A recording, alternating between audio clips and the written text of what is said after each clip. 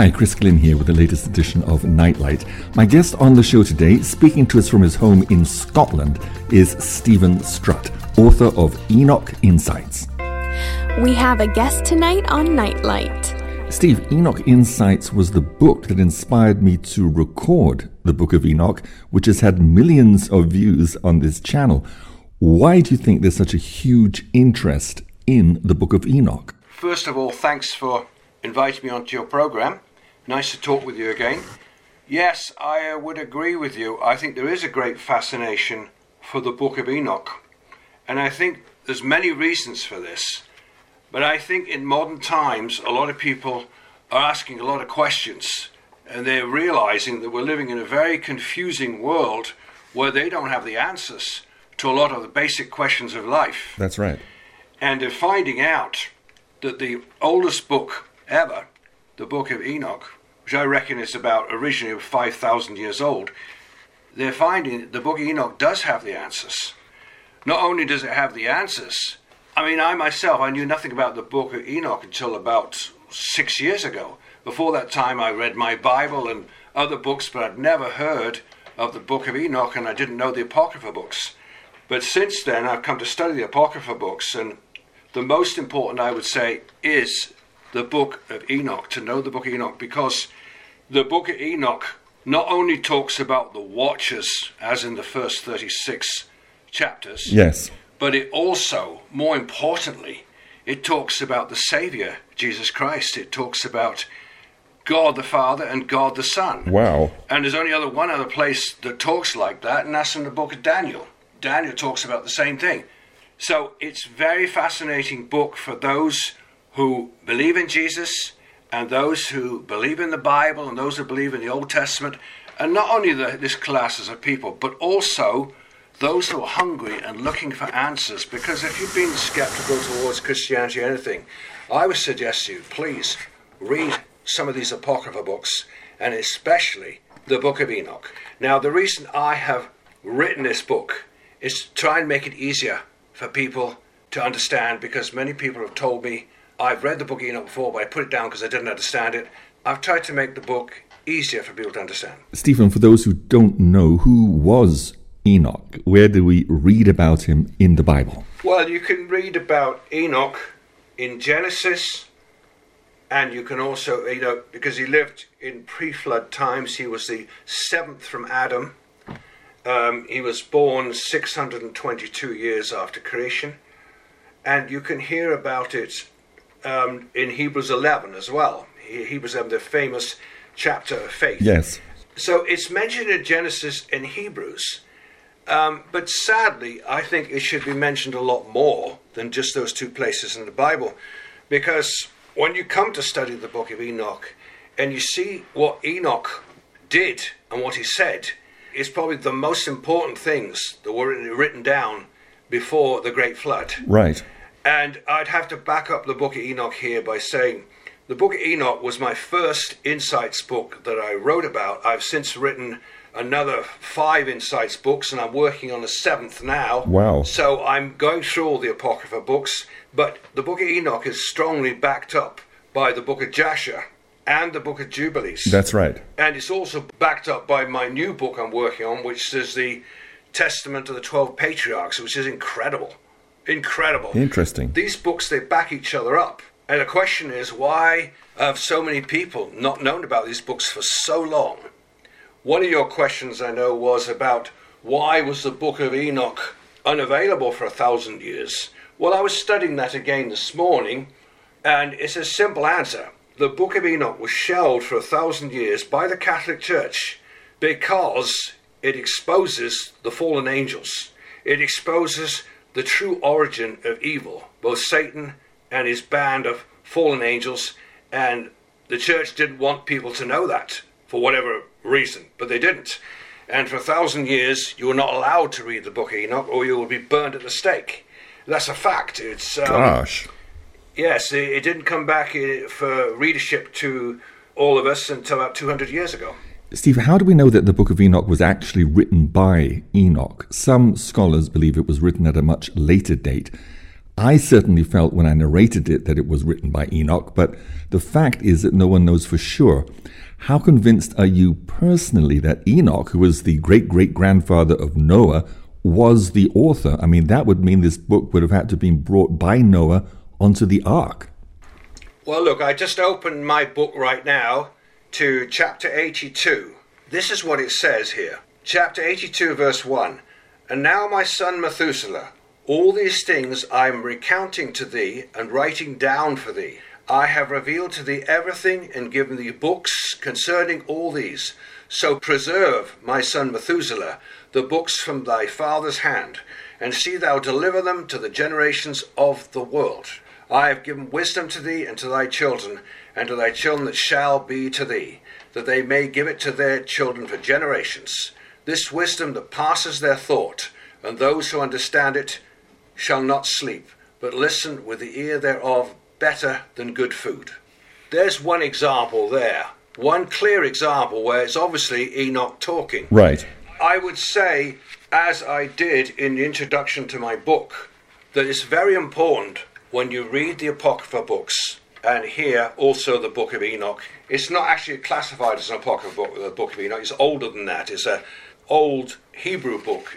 I believe it's the oldest book in the world, or certainly one of them, and certainly pre-flood.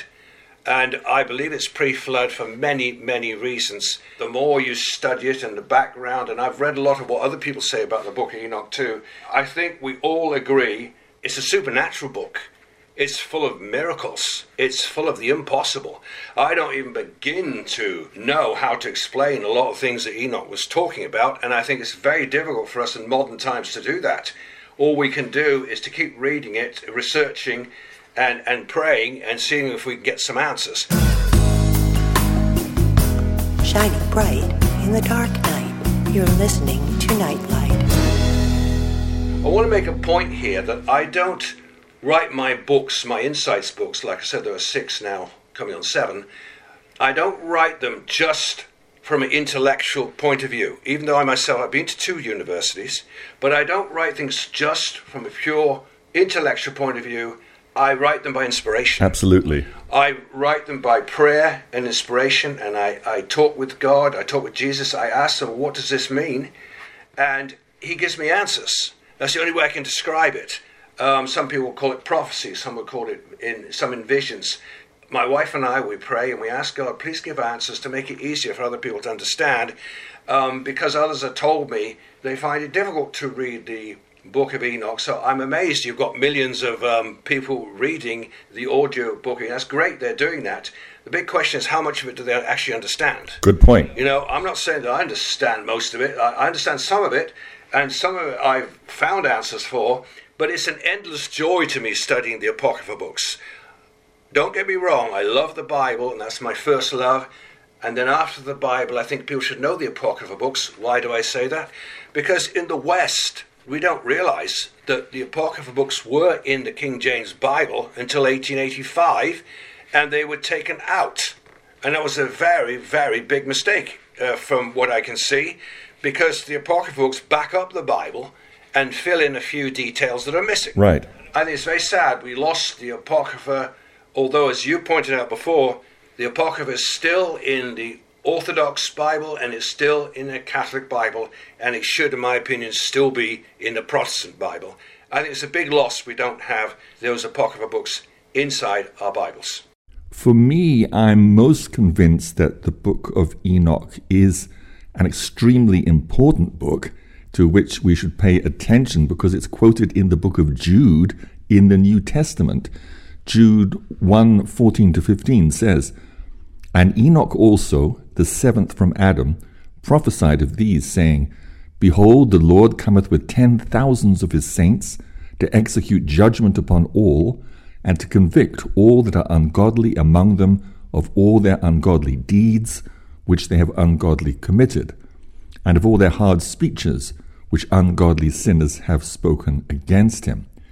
And we can compare this with Enoch, chapter 1, verse 9. And behold, he cometh with 10,000s of his saints to execute judgment upon all, and to destroy all the ungodly, and to convict all flesh of all the works of their ungodliness, which they have ungodly committed, and of all the hard things which ungodly sinners have spoken against him.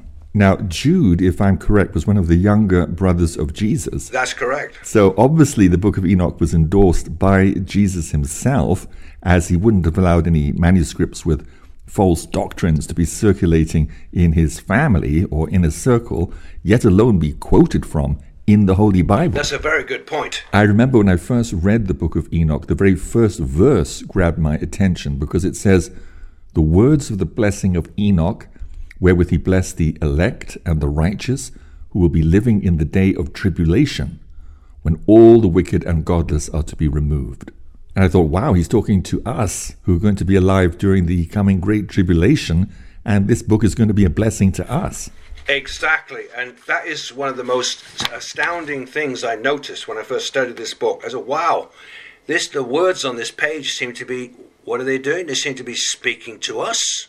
How could he know that? How could somebody who wrote this book know this thousands of years ago? But it's just like the words jump off the page. That was my reaction when I first read it. So, Steve, briefly, maybe you could outline the contents of this book that Enoch said would be a blessing to us who are living in the last days. Well, I'll give you readers just a quick rundown here. The Book of Enoch, it's divided into 5 sections. And this is what academics and professionals say. First of all, you've got the Book of the Watchers, Enoch chapters 1 to 36. Secondly, you've got the Book of Parables from chapter 37 to 71. Right. Then you've got the astronomical books, or the Book of the Luminaries from chapter 72 to 82. Fourthly, you've got the Book of Dream Visions, 83 to 90. Finally, you've got the Epistle of Enoch from chapters 91 to 108. That is the format of the book. Today, yes, we're going to work on this Book of the Watchers. Steve, could you define for us exactly what a watcher is? Is that another name for an angel? Well, first of all, I will read to you here from the Bible, from the book of Daniel. I won't read the whole story. It's a fascinating story. This is from Daniel 4, chapter 4, about Nebuchadnezzar, emperor of the world of Babylon in that time. But God was going to humble him as a beast because of his cruelty to the people in his empire. And he's turned into a beast for 7 years. An amazing story in itself. But I'll just read you verse 17 here. It says, "This matter is by the decree of the watchers, and the demand by the word of the holy ones, to the intent that the living may know that the Most High ruleth in the kingdom of men, and giveth to whomsoever he will, and setteth up over it the basest of men." We then have another verse in verse 23, "And where's the king saw a watcher, and a holy one come down from heaven?" Notice here, when it says watcher, it says a holy one, implying you have both holy ones and evil ones. Interesting. So, whereas the king saw a watcher and a holy one coming down from heaven, saying, and I won't go into the rest of the story, you can read that in Daniel chapter 4, fascinating story there about the abasement of the emperor of the world, Nebuchadnezzar, for a season. That's right. Now, it's mentioned there in the Bible, and it's also mentioned in this book here of Enoch itself. For example, if people don't know why we call it the Book of the Watchers, well, all you've got to do is to start by going to chapter 10, verse 3. Although Enoch is describing this class of angels, watchers, he doesn't actually get into naming them that until chapter 10. I think that's correct, chapter 10. It says here, and I'll tell you in a minute what they are. Chapter 10 in verse 3. Yes, "And on the day of the great judgment he shall be cast into the fire, and heal the earth, which the angels have corrupted, and proclaim the healing of the earth, that they may heal the plague, that all the children of men may not perish through all the secret things that the watchers have disclosed and taught their sons." So obviously these watchers here are not the same kind of watchers as I just read about in the book of Daniel. In Daniel it says they were holy watchers, but these watchers are not. So what exactly are the watchers? Right. The watchers were a high class of angel that God sent. It must be very important people, because they were sent to the prophet Daniel, and they were supposed to know human beings very well. They were supposed to understand us. They were supposed to mingle among us and be there, understand our thinking, be able to communicate well with us. And unfortunately, because it started off with 200 of them, watchers going astray, and it says they went astray before their rising. In other words, they were young. Interesting. I have said in my book that I believe that those watchers that fell were young, like about 17 years old, with a sort of crash and burn attitude of whatever, we'll see what happens. And as I pointed out, that's a dangerous age, because 70% of people that are killed in car accidents are 17 years old, 17-year-old guys. That's a fact. So I believe that is reflective of the fallen angels, of the dare, crash and burn, do what you want attitude. And you see what happened with the watcher class that did that. They were supposed to be watchers, watching out for mankind and watching what was important and watching what God wanted. And really means to be on guard. But unfortunately, the watchers coming down here absolutely ruined the creation, unfortunately, thus resulting in the Great Flood. Switch off and switch on to Nightlight.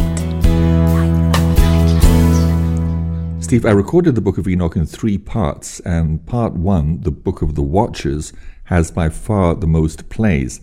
And I think people are very curious to know more details about the brief account in Genesis of the fallen angels marrying the daughters of men and producing giants. In your book, Enoch Insights, you compare the different accounts in Genesis, Jasher, and Jubilees. Maybe you'd like to read that page to us. It would also give us a feel of the format of your book. This is chapter 6 of the Book of Enoch, but with my comments and with cross-references to the other apocryphal books to beef it up from my book Enoch Insights, chapter 6. Okay. And it came to pass, when the children of men had multiplied, that in those days were born unto them beautiful and comely daughters. Comment number 1. In Genesis chapter 6, as well as Jasher 4 and Jubilees 5, it talks about the same topic of the fallen angels coming to earth and procreating with human women. Starting with the Bible verses, Genesis 1 through 4. And it came to pass, when men began to multiply on the face of the earth, daughters were born unto them.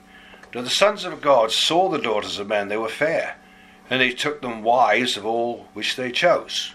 And the Lord said, My spirit will not always strive with man, for he also is flesh, yet his days shall be 120 years. Genesis 6:4. There were giants in the earth in those days. Also after that, when the sons of God came in unto the daughters of men, and they bare children to them, the same became mighty men, though old, men of renown. Yeah, you can think of Hercules, and you can think of other great heroes like that, of the gods. Jasher 4:16. And all the sons of men departed from the ways of the Lord in those days, as they multiplied upon the face of the earth, with sons and daughters, and they taught one another evil practices, and they continued sinning against the Lord. Jasher 4:18. And their judges and rulers went to the daughters of men, and took their wives by force from their husbands according to their choice, and the sons of men, sons of God, question mark in brackets, in those days took from the cattle of the earth the beasts of the field. Certainly men couldn't do what he's saying here. In those days took from the cattle of the earth the beasts of the field and the fowl of the air, taught the mixture of animals, one species with another. Horrible. In order to therewith provoke the Lord. And God saw the whole earth, and it was corrupt, for all flesh had corrupted its ways upon the earth, all men and all animals. No wonder it grieved God at his heart, and he wanted to destroy everything. Because the picture's a lot deeper than just if you read what it says in the Bible.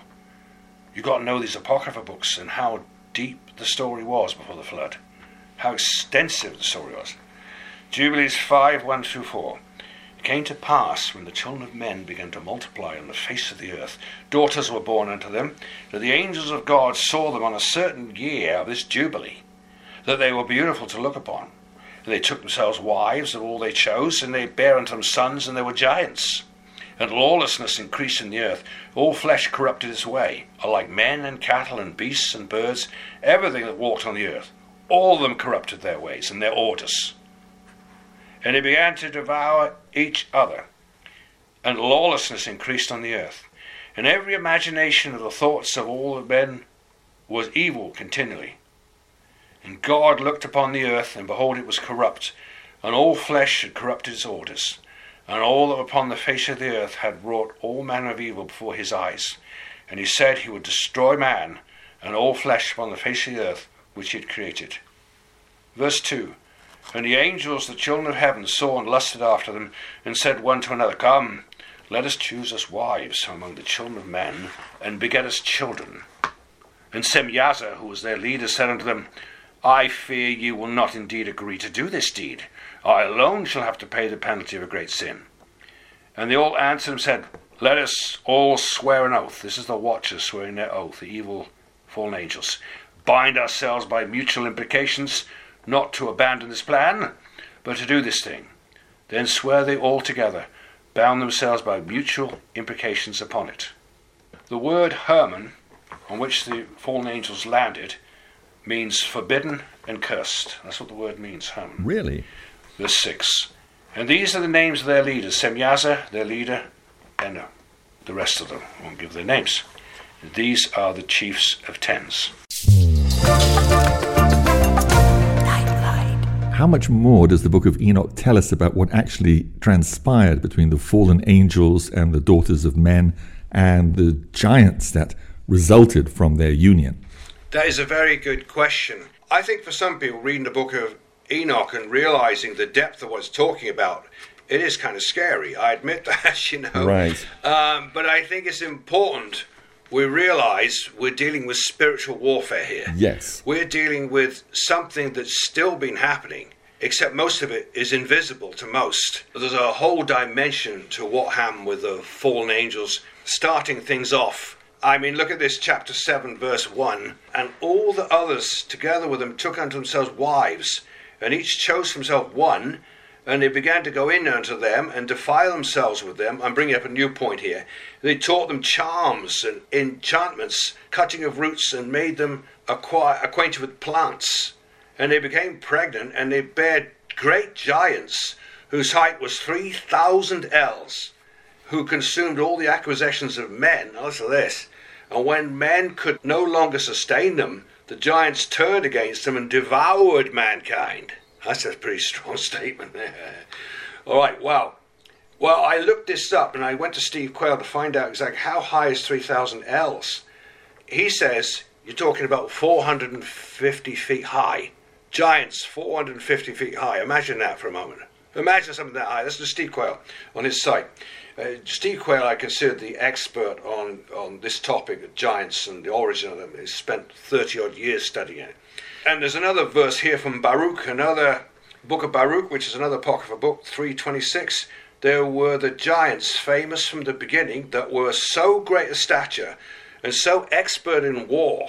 Those did not the Lord choose, neither gave he the way of knowledge to them. But they were destroyed because they had no wisdom and perished through their own foolishness. You can see that the giants, they perished through their own foolishness. Now there's another factor here. If you go to this book of Enoch, chapter 9 and 10, the angels of God, they came before the throne of God and they told them, hey, down on the earth, everything's going chaotic. These watcher angels, they've made a total mess. They've gone in unto the women, and the women have begotten giants, and the giants are killing and eating people and destroying everything. What are we going to do about it? Yes. Right? That was the scene there in this book. It's very exciting. The book of Enoch is very exciting in this section of the Watchers. It is. Because it shows how great evil came into the earth. And I think people need to know this, because unfortunately a lot of people think, oh yeah, the evil happened because of Adam and Eve eating an apple in a garden and a little snake there. Yeah. And that's what they think. But that is a child's play compared to what really happened. Right. Both in the garden, as a lot of people don't know, if you just go by the little chapters, two chapters in Genesis, that doesn't tell you the whole story deliberately. It's fine as it is in the Bible for the sake of children. But if you know the whole story, it's much deeper. But it's what started in the garden, then 500 years later, the watcher class, which were actually the fallen angels which are subservient to Satan, started doing the same thing that Satan had been up to in the Garden of Eden and worse. And that they didn't even stop there. Look at this verse here, chapter 7, verse 3. They began to sin against birds and beasts and reptiles and fish to devour one another's flesh and drink the blood. Then the earth laid accusation against the lawless ones. You know, I used to think that, wow, it grieved God in his heart because of man and what man had done. I used to think, yes, man's been really bad. Eve ate an apple, and since then they've been bad. But until I read the Apocrypha books, I had no idea of the depth of wickedness and horror that mankind descended into total lawlessness because of this watcher class of angels. These watchers have decided to follow Satan and come down to the earth and really, unfortunately, mess things up. Right. Even they themselves, the watchers, they had no idea how much they were going to mess up the planet, their creation. Satan did, because Satan's idea from the beginning is one of destroy God's creation. That's right. That's what is important to understand. Unfortunately, some people are sort of almost worshipping the fallen angels as gods, and they've done that through history and idol worship. It's a big mistake going down any of those avenues. Those guys are not your friends. The fallen angels are in total rebellion against God. They have one aim now with Satan: destroy everything. That's right. Unfortunately, the influence of these fallen angels and their sons of giants has continued from before the flood. Now, people have asked me this question, well, I thought the giants all got destroyed at the time of the flood. That's a very good question. Well, they did, but they managed to come back again. And I'll explain how they did that. Okay. The giants that were created from the fallen angels making love with the women on the earth, and I want to quantify this, it wasn't all the women initially that were subject to the fallen angels. It was the licentious daughters of Cain. You'll have to read about that in Josephus, The Antiquities of the Jews, Book 2. He talks about it in detail. It was the licentious daughters of Cain that were together with the fallen angels, and they gave birth to these giants. Now, I think the watcher class, they weren't expecting to happen what happened. They thought that their sons would be these demigods, superheroes, and they were, but they were twisted. They were depraved. They were sickening. And eventually, as you know, so you just study Greek mythology, study Roman mythology, you'll find there were demigods and gods who then required people to worship them, make idols to them, and make human sacrifice them, and so has it been ever since then. And of course, if you go back to right after the flood, you had that horrible time with Nimrod and the Tower of Babel. You read the book of Jasher and Jubilees, and you'll find out that it was giants that helped to build the Tower of Babel. Massive giants. How did the giants come back after the flood? Well, these are fascinating topics. They are. And there is another side to it too that I would like to bring out, that is, it says it in the book here, why does it say they began to sin against birds and beasts and reptiles and fish? How can you do that? It sounds like transhumanism today, where they're trying to alter the DNA of animals and fish and combine it with humans. Indeed. Is there any evidence in the past that this has happened? There's plenty of evidence. You look in all over the world, you will find there are chimeras mentioned, all types of creatures, which is hard for people to believe in modern times. But just because they don't know about it doesn't mean they didn't exist. It's been relegated to mythology and, or worse, by modern science, but it doesn't mean to say they don't exist. It says it right here in the book of Enoch. Why does it mention this in detail? They drink the blood. And when it says when humans couldn't find enough food for the giants devoured mankind. Nightlight. You're listening to an international edition of Nightlight, shining God's love light to the world. I want to put to you another fact, because my books, I do a lot of studying. I like science. I'm not against science. I do a lot of science, study a lot of science that's honest. I study a lot of history, biblical history. I study a lot of books in order to understand more fully. But I think that these topics given in these first 36 chapters of the book of Enoch are essential for people in order to know how the planet got screwed up in the first place. Yes. It's not what you're taught. It's not what's taught in school and university. Like I said, I went to 2 universities. I studied electronics, mathematics, I studied physics, thermodynamics, I studied languages and philosophy. I studied a lot of things, and I'm thankful for a good education, but at the same time, modern education is missing a whole dimension. Right. It only sees things from the point of what you can see, hear, feel, and touch. In other words, what's physical. They totally leave out the spiritual dimension. And without the spiritual dimension, you don't have a clue what's going on. That's the problem with modern education. It's not giving people the answers. There is God, there is the infinite, there is the creator who's created everything. There is order to what he does, and there are other opposite powers who like to bring disorder and confusion. Thus, as we see with this watcher class of angels who are under the jurisdiction of Satan himself. I would recommend people to read my book, Enoch Insights, to get some strong foundation of what happened before the flood. Yes. It's the same with my other Insights books. My other ones like Josh Insights, Jubilee's Insights, Eden Insights, which just came out a few months ago, and Second Esdras, they all mention the things I've been talking to you about today. There are elements of the paranormal, there are elements of Christianity, there are elements of fulfilling Jewish prophecies in great detail. You have everything in these books, which I think people need, because unfortunately, I hate to say this, but I think that the organized religions have failed a lot of their congregations. They have failed to give them the true word of God. They have not helped them to expand their faith by learning more. They've kept them in a little tiny box of beliefs. Jesus saves, go to church and read this and just listen to what the pastor, but the people don't learn to stand on their own 2 feet and learn directly from God himself, which is what he wants. Jesus wants people to learn from him. Yes. And when you read the book of Enoch, you can clearly see it mentions the Christ, it mentions God the Father, and you can learn. There's no end of learning. I never get fed up with reading these books, the Bible and the Apocryphal books. I'd rather read them than anything else, because there's no end of knowledge here, there's no end of wisdom. Like a candle in the night, it's Nightlight. Going back to what we're talking about, how did the giants come back? Well, that's a very good question. But I want to answer another question that people have asked many times. They said, well, why, if the fallen angels or the watcher class that fell, what happened to them after they'd been with the women? Well, that's a good question. Because they realized the women would die. The women were temporal beings, while the watchers were eternal beings. Right. They stayed with the women, habitated with the women, the scriptures say, for a season. But then they had a problem on their hands. They had a problem because God had said in the book of Enoch, he said, well, I'll tell you what, I want you angels to go down there and make it so the giants fight one against the other until they're all destroyed.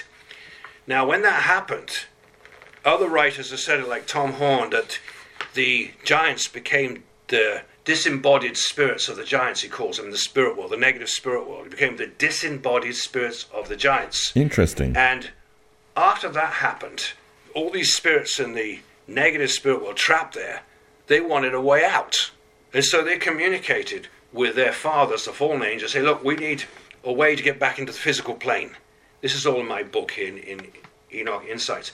How can we get back into the physical plane where we can enjoy the lusts and the violence and all the things we're used to doing and all the perversion that we like doing?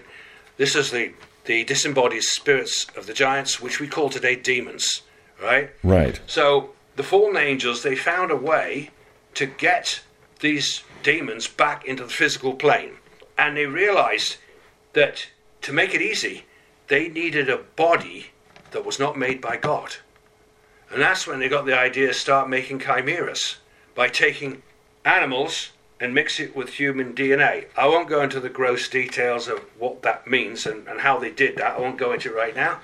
But just say they found a way to mix the DNA of humans and animals and fish and all kinds of stuff, and you ended up with all the amazing chimeras that are described in mythology. But the thing is, it's not mythology, it's real. That's the interesting thing. So all this, that's why God was grieved in his heart and decided he wanted to destroy it all by the end of pre-flood times. But unfortunately, some of those giants managed to come back after the flood. As incredible as it may sound, I know that some believe that, as it says in Matthew 24:37, but as the days of Noah were, so shall also the coming of the Son of Man be, that this will include the return of the giants, and they'll once again return to the earth. What do you think about that? Yes, I certainly agree with other writers like Tom Hord, Steve Quayle, and Robert, and many others who believe that, yes, the giants will come back. However, I'll quantify it. I don't believe that certain things are allowed by God until it's the perfect timing. That's right. I don't think we'll see these monsters, the giants and other things, roaming around the earth until God takes all his light from the planet. I might be wrong in this. You might actually see some of this as a fulfillment of the book of Revelation, where, I saw an angel come down, open the bottomless pit, and out of the bottomless pit in Revelation 9 come some very curious things. And that might include some giants as well. So yes, we might see some giants roaming around in the tribulation, or the last 3.5 years that people on the earth, which we as Christians do have to go through. But I'm not worried about it. That I believe that as we have command over evil spirits now, if things start showing up in the physical, well, God will protect his own. Amen. I would mention one other important word here, and that is the word portals. Enoch mentions the word portals all through his book, amazingly so. And now in modern times, what does man talk about? Portals all the time. All kind of portals that are, some say they're doors to other dimensions. I think that has merit.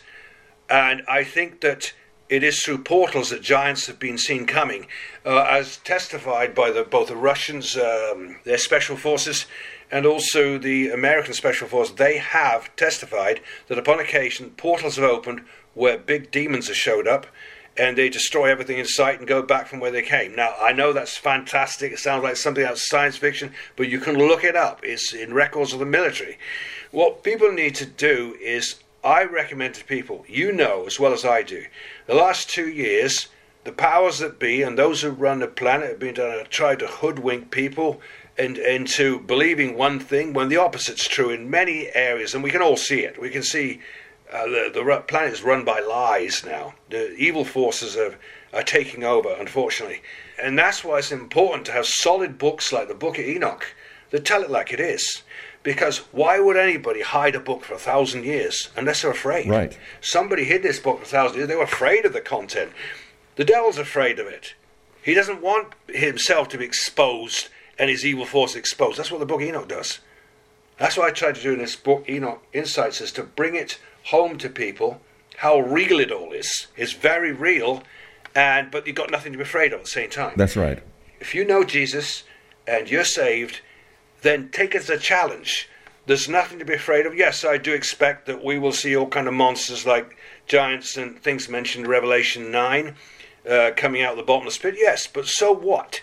Look at the time of Moses. Look at the children of Israel having to come out of Egypt, what they had to contend with. That's right. I think we need to get a bit tougher as Christians and believers, and knowing we have a God who can do anything. God is invincible, and we've got nothing to be afraid of. That's right. We should look forward to the future as a challenge. Nightlight, keeping you in tune with the times. Steve, I know we've just touched the tip of the iceberg compared with all that you could share about this fascinating, mysterious, cryptic, prophetic ancient book of Enoch, but we'll save that for another podcast. But listeners, you'll find below a link to where you can buy Enoch Insights online, and believe me, it's a fascinating read. Thank you so much, Steve. Oh, thank you. Thank you so much. Bye. I look forward to being with you again very soon for another International Nightlight Show. This is Chris Glynn signing off. God bless.